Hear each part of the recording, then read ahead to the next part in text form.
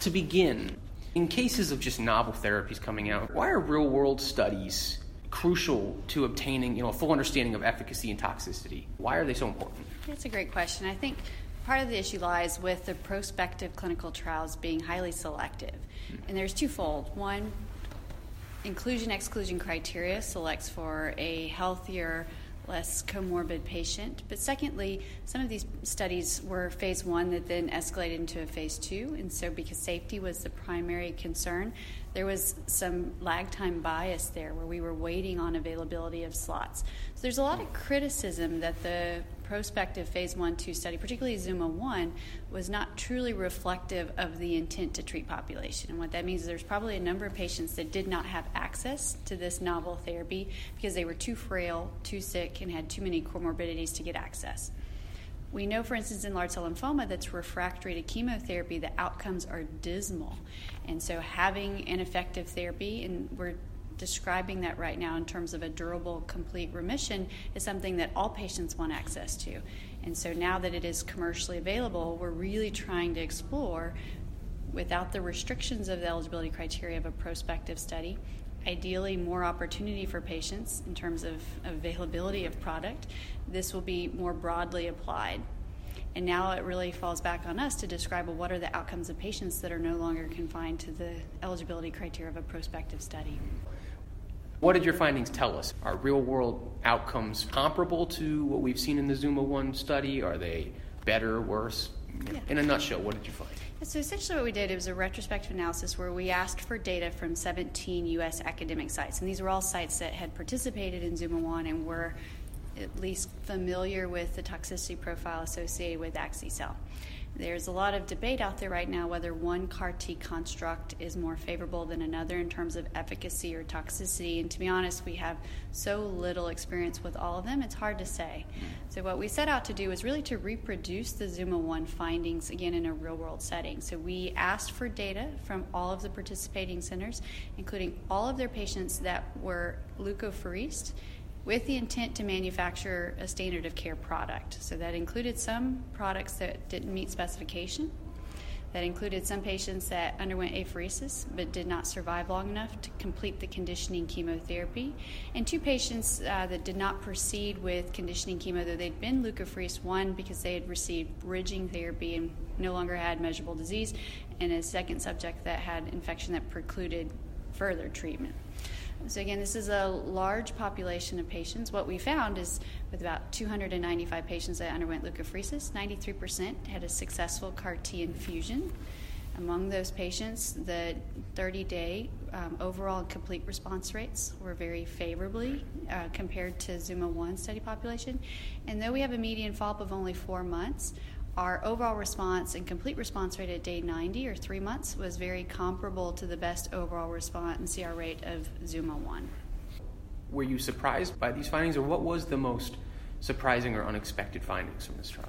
Yeah, so for those of us who treat aggressive large cell lymphoma, there is a little bit of selection bias in patients that can wait for a financial approval, can undergo leukapheresis, and can wait for those 17 to 21 days for product to be manufactured. So we still recognize that, but what we found in the study is that 43% of patients would not have met the eligibility criteria for ZUMA-1, and there were a number of variables that would have excluded them, including cytopenias, prior embolism or active embolism, prior CD19-directed therapy, including some patients that had had a prior CAR-T, having undergone a prior allogeneic stem cell transplant. I think there are criteria that we are comfortable that probably will not impact the toxicity, and there are other criteria that are just reflective of a very aggressive, highly proliferative tumor.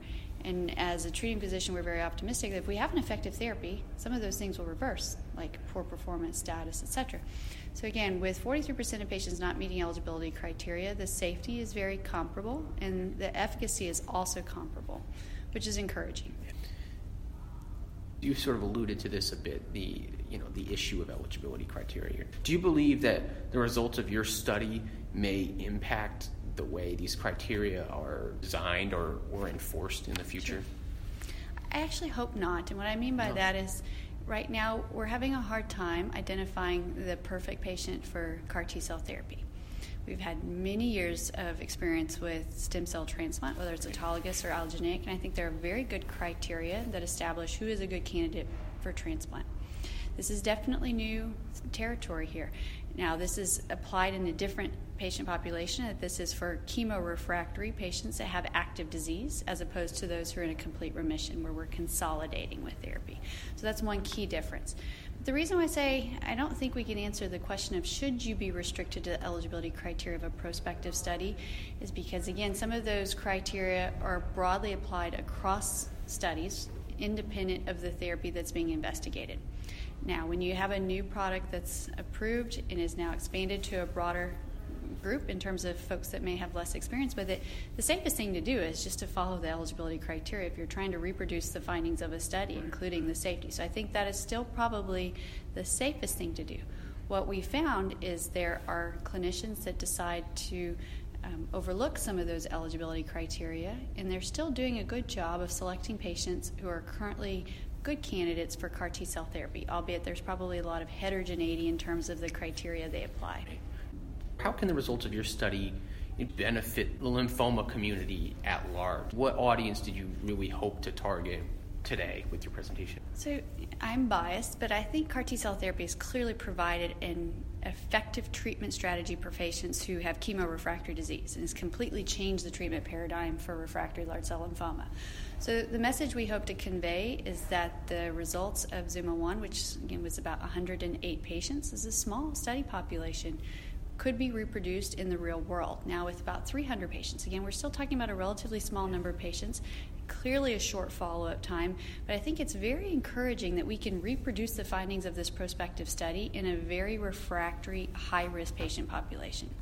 What I hope the takeaway message is that whether you have a patient in the community who's now failing on their second line of therapy, or maybe they just failed their front line and you're even thinking about CAR T in the future, get them in early, because we do think that there's probably a bias to better outcomes if we can introduce this into an earlier line. Now, it's currently approved for patients who've had 2 prior lines of therapy, but waiting until they're on their 7th or 8th line of therapy is probably not a good idea. I think one of the important things about this study is this was a collaborative effort utilizing data from 17 centers. Though there were some differences in terms of how many patients were treated at a given center, I do think that this is a therapy that can be broadly applied across the U.S. right now. And though we didn't look at outcomes according to the center in terms of number of patients they've been treated, I do think that this is a very novel treatment that should be available to any patient with refractory large cell lymphoma right now.